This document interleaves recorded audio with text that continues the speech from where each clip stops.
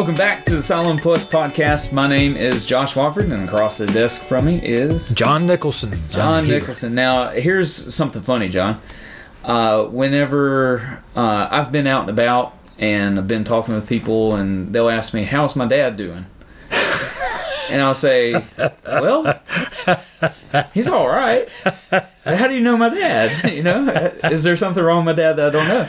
And I say, "Well, isn't he the pastor of Solemn Baptist Church?" Well, no. I do consider you my son in the ministry. How about that? In the ministry and the faith, but not biologically. And I don't know. But I'd adopt you, Josh. I mean, how can people look at us like you were, what, 6'3"? Yeah, 6'4"? And what are you, 1'7" according to the police? I'm 1'7" according to the last speeding ticket I got. So, a vast difference. All of you who listen to the podcast, anyways, you be sure to ask Josh to tell you that story. Yeah. And so, the last podcast, we talked about the Father. Right. I believe in God, the Father Almighty, creator of heaven and earth. And this week, we want to look at, I believe in Jesus Christ, his only Son. And so, whereas some people mistake me for your son, we're not mistaking Jesus as the Son. He truly is. He truly is. And that is an important distinction for us, because what we think about Jesus is the dividing line. Yeah. And to be sure that we have, if you will, the right Jesus. And this is partly what the Creed does unpack for us to some extent. Other creeds that would follow would really delve off into this to be sure that we were clear about it. It's pretty interesting that, you know, the Apostles' Creed, probably one of the oldest in its earliest formulations, one of the oldest. Because you get right after that what is called the Nicene Creed, which happened at the Council of Nicaea. That is primarily determining, okay, what do we believe about the nature of the Son? Right. The Chalcedonian Creed, the same thing. Right. It just deals with a different aspect of him. Council of Nicaea, was he God? Or is it the Athanasian Creed that determines that he was also definitely man? Hang on a minute while I go get my Christian history book and refresh on that. I don't have that right. I will probably do more research on that before I actually preach on it in a couple weeks. But yeah, at Nicaea, one of my favorite instances from church history occurs is where St. Nicholas puts hands on... who was it? Arius, that's right. For spewing what was heresy at that point in time. Literally strikes him. Right. And it was over the nature of Jesus. Yes. Who was this Jesus? And we get here in the Apostles' Creed a very, probably for the lack of a better term, primitive form of what the later creeds... I prefer early, but yeah. Early, yeah. Primitive sounds so bad. Yeah, like I said, lack of a better term, but early is a better idea. Because the latter creeds will continue to expound upon the article that we're looking at. That's exactly right. But even in our present day, where we live, it's important that we are clear about who we're talking about when we're talking about Jesus. No, yeah. Because the Mormons have an idea about Jesus, but it is totally different. Yep. It's a different Jesus than we're talking about. Jehovah's Witnesses do. Absolutely. There are plenty of other sects out there that say, you know, Jesus was this or that. And even our Muslim friends would say he was a prophet, but to say that he is God, that's totally different. Different thing. And so, well, let's go through this. Let's just go ahead and jump in. So what I want to do, I just want to go through this article kind of piece by piece. Sure. So I believe in Jesus Christ. Now, is Christ Jesus' last name? No, it is his title. Oh, okay. It's that makes sense. Messiah in the Hebrew, and it's the anointed one. It's the promised one. That's all that means. That's an important. Again, I think that's an important distinctive for us to understand who is that anointed one, because we have the promise of the one who was coming, the promised Messiah. But who is he? Well, finally he comes and he says, "Here I am." Yep. And, you know, when we say Christ, like I mentioned right then, a lot of people just think that is part of his actual name. Right. It's like we would be saying President Biden. Right. Biden's first name is Joe or Joseph, not President. Right. And so when we say Jesus Christ, and that's why in Scripture you can see Christ Jesus or Jesus Christ, that is his title. and it is anointed one. That is that's prophesied from years past, and it points to his priesthood of us, and also his kingship as well. And so, as you were saying, they were looking for this perfect king, this perfect priest that would come and represent them before God. And so when we say Jesus Christ, it's this long story. It's invoking this long story of Scripture. And I always think about John the Baptist sending his friends, his disciples, to Jesus and saying, "Are you the Christ?" Yeah. And that was the question that the Pharisees and the Sadducees, the Jewish leaders, were constantly putting to Jesus. Mm-hmm. Are you the Christ? And it's interesting that the demons identify him as Christ. What have you to do with us, Christ? So this title, this was the crux. This was the issue. Are you this one? And Jesus says, John, go tell them what you've seen. Yeah, and he points back to the prophecies in Isaiah. Absolutely. And to the Pharisees. Do the blind see? Exactly. Did the deaf hear? Did the lame walk? Right. Yes. Yeah. Okay, then the answer is yes. You answer your own question there. Right. Exactly. Yeah. And so he is the prophesied one, the anointed one, the one who has come. But if he is... there's the story of the blind Bartimaeus. Great story. And, it says that he heard that it was Jesus of Nazareth. Right. And that's when he was like, Son of David, have mercy on me. He knew that this was the Jesus, because there was a lot of Jesuses in that day. Right. Common name. This was Jesus of Nazareth. And so everybody knew that he was just a man at that point, because they were interacting with him. The question was he divine? Yeah. And so that's what this next part gets at, his only son. Yeah. Talk about the Father. I think it's John Stott. He was a British Anglican theologian. I have a huge respect for him. Love reading his stuff. But I think he is the one that makes the observation that where we have difficulty with the humanity of Jesus, we most of us don't have a whole lot of problem imagining or understanding him as God. Yeah. The first century, his disciples, the Pharisees, the other folks that he was, Bartimaeus, the people that were there, they had trouble with his divinity because they could see him. Isn't this Joseph's son? Exactly.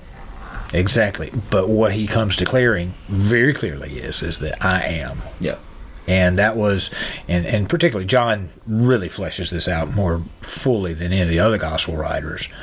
But when Jesus says those statements, those I am statements, I think there's 7 of them in the book of John, there's no mistake, because that's the equation, equating himself with God. That is claiming that that kind of equality that's there. Yeah. That's what makes them ready to kill him. Right. And so with one of the most famous Bible verses in the entire Bible, John 3:16, for God so loved the world that he sent his only son. Right. Whosoever believes in him shall not perish but have everlasting life. And so, we could get, again, deep in the weeds into the Trinity like we have before. But what we want to bring out here is that this is the Jesus, not just some other Jesus, not our own formulation of Jesus, but we want to know the Jesus of Scripture, the one who was both divine and human, and was the anointed one. Right. And so, those are kind of objective statements, like that is who he is. But then this next phrase is our Lord. Isn't that so good? Yeah, I love it. Again, it gets back to the personalness of this.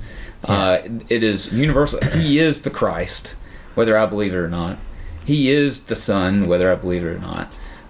But he's my Lord. He's my Lord. And then within the context of community, because as we do this in the context of our worship service, one of the reasons we do this in our worship service is because it is a collective moment of declaration where all of us say, he is my Savior. He is our Savior. Yep. And we have this belief together. It's something that shapes me personally, but it shapes the community that I am part of here as well. Yeah, and just kind of doing a little bit of research for the Apostles' Creed, for teaching it and such, I came across somebody who was talking about just creeds in general, and that it's likely in Scripture, in the New Testament, the first Christian creed was Jesus is Lord. Jesus is Lord. That's it. Right. And that was the fundamental statement of Christianity in the earliest days that we can tell. And yeah, so I mean, when we get to this point, we're talking about this is what it's about. Right. He is our Lord. The president isn't a dictator across the sea, isn't. Right. No human is Lord, which, except for Jesus. In that first century context, is hugely important because Caesar was Lord. Yeah, that's what they used to say. Caesar is Lord. Right. Kyrios. Right.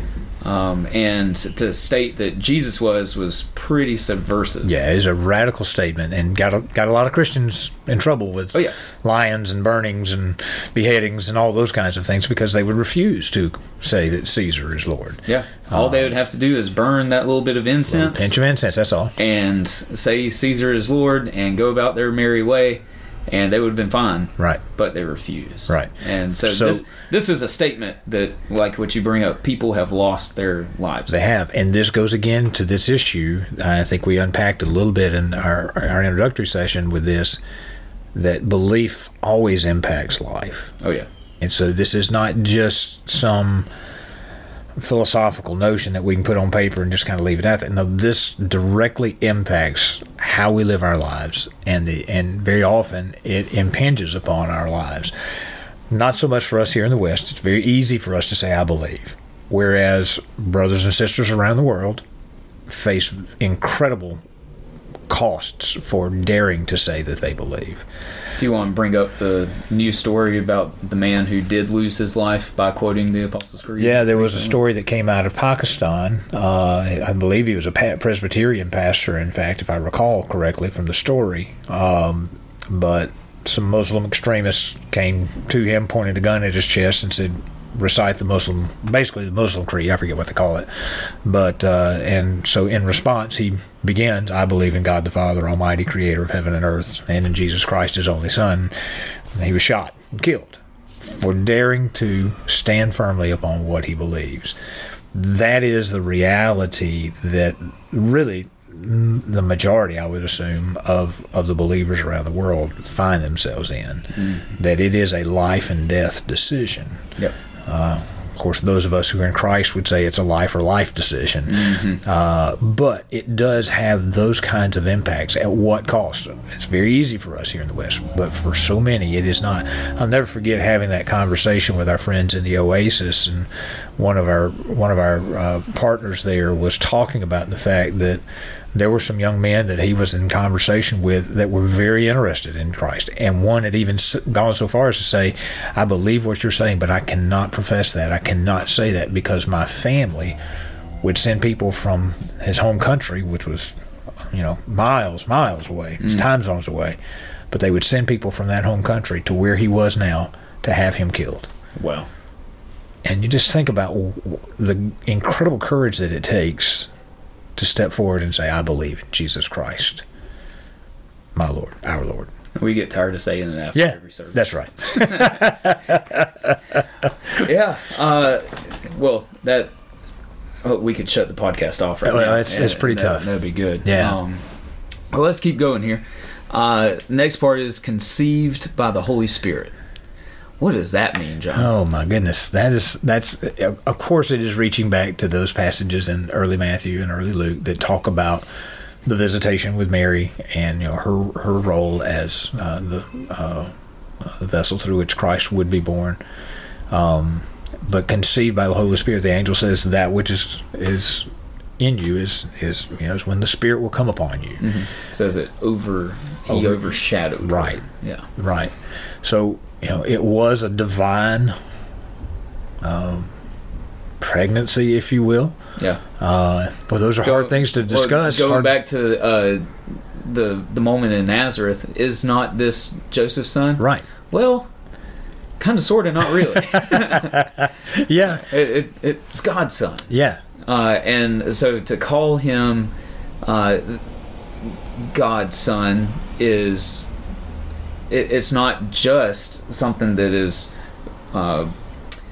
just theological, meaning it's not just something that, you know, God the Father and God the Son and the Holy Spirit just living up in heaven.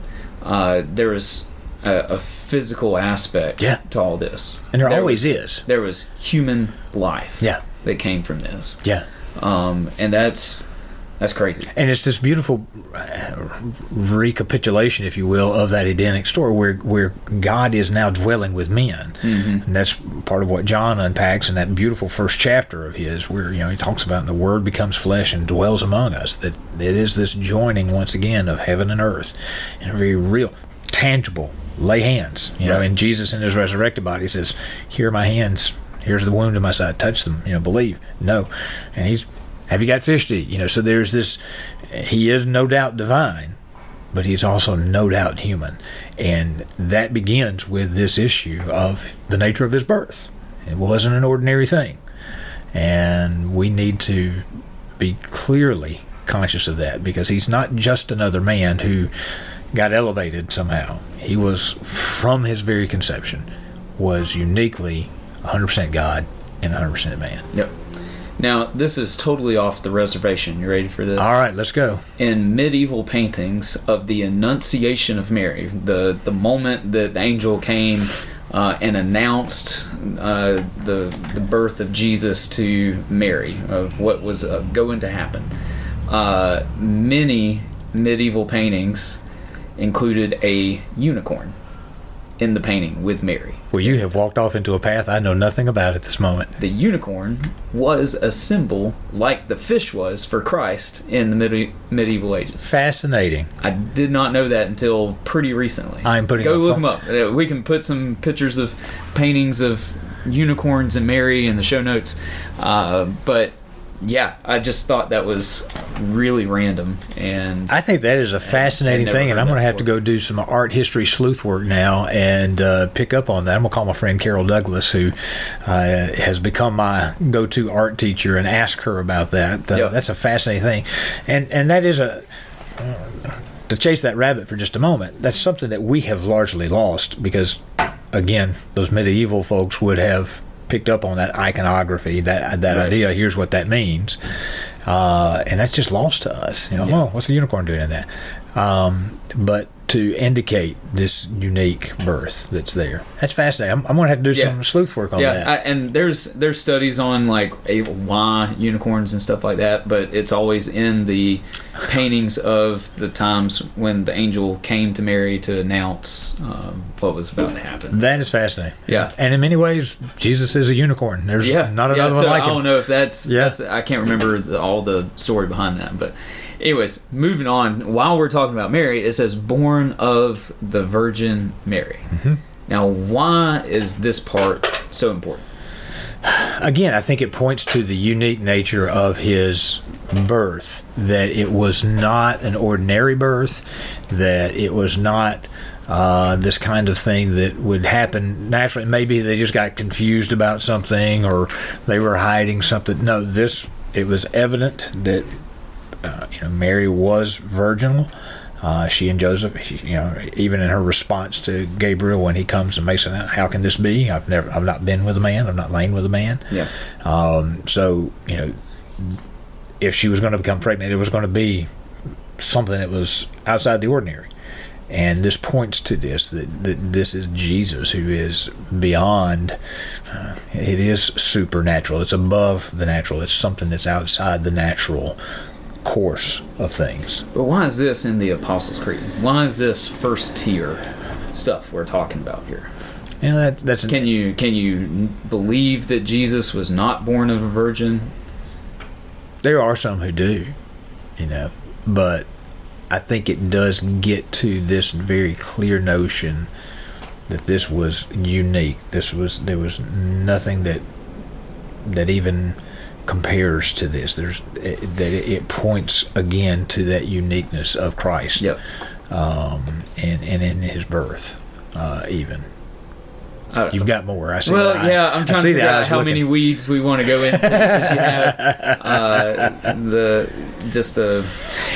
the perpetual virginity of Mary as well, but he has other brothers and sisters. That's what the Bible says. Yeah, so I think that notion is out the window. I think our Catholic friends are gilding the lily a lot too much at that point, because it's evident. It's not that she, and they're wanting to point to her as being sinless.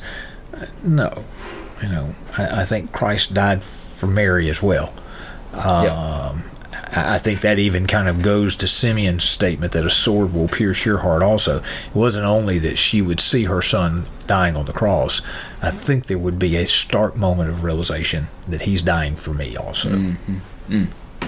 So would you say that Protestants, even Baptists, have maybe overlooked the importance of Mary in the biblical story as kind of a reaction to Catholic doctrine about Mary? Yeah, we don't want to touch it. I mean, and even in this conversation, as you're listening, you're probably hearing the tentativeness and how difficult sometimes these kinds of because they're deep concepts, they're hard concepts to wrap our heads around, but also because of where they have been taken sometimes, particularly within the Catholic Church, this whole idea of Mary as Theotokos and the deification, almost deification of Mary that is occurring there.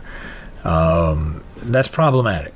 It's not that she should be worshipped; she should be honored, but there is a veneration of her that is beyond bounds. So you're not going to pray to her anytime soon? Negative. That's not going to be happening. Why? And that whole praying to the saints. Why would I pray to them when I can talk directly to the Lord? Exactly. That's and they would say, well, isn't it great to have more people? I agree. Yeah, let's have more people praying, but when I can go directly. But let's state right here that for anybody who thinks the Apostles' Creed is Roman Catholic, there is nothing about this statement that would lead you to any Roman Catholic doctrine of Mary. That's right. This is good biblical truth. And this is about Jesus. This is not about Mary. Mary is... Yeah, she's a sub-point. Yeah, she's a secondary player here. She was part of that. And again, not to demean her, because what she did, she should be honored. We should be grateful for her willingness to take on this incredible honor, burden, whatever you want to call that there. She should be honored. But the Apostles' Creed is stating this is who Jesus is. Yeah. That he is extraordinary. He is a unicorn. You piqued my interest on that. Yeah. But born of the Virgin Mary, it is an important doctrine, and I think again this is one of the places that we as Baptists, we as Protestants writ large, have in many places thrown the baby out with the bathwater. Not to strike a pun there on the birth of Jesus. But we have, isn't it though?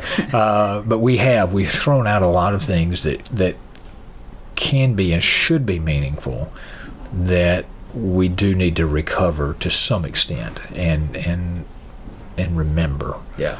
Reinvest with, I think. Yeah. That's good, John. What else you got? We're kind of at the end of this. Just that I believe it is such a and your observation that it's not I do, but it's our belief. It is by faith that we're saved.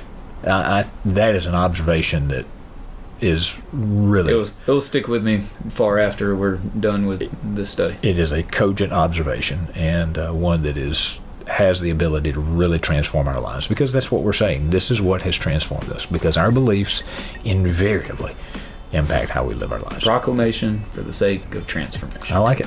That'll work. Yeah, that'll preach. Yeah, it will. It's going to preach. Why don't we? It's got to. All right, John. Well, we will take a look at the next part of Jesus' life. This is just his beginnings and birth, and we got to talk about the rest about Jesus. No doubt. In the next one. So until next time, we'll see you then. Talk to you then.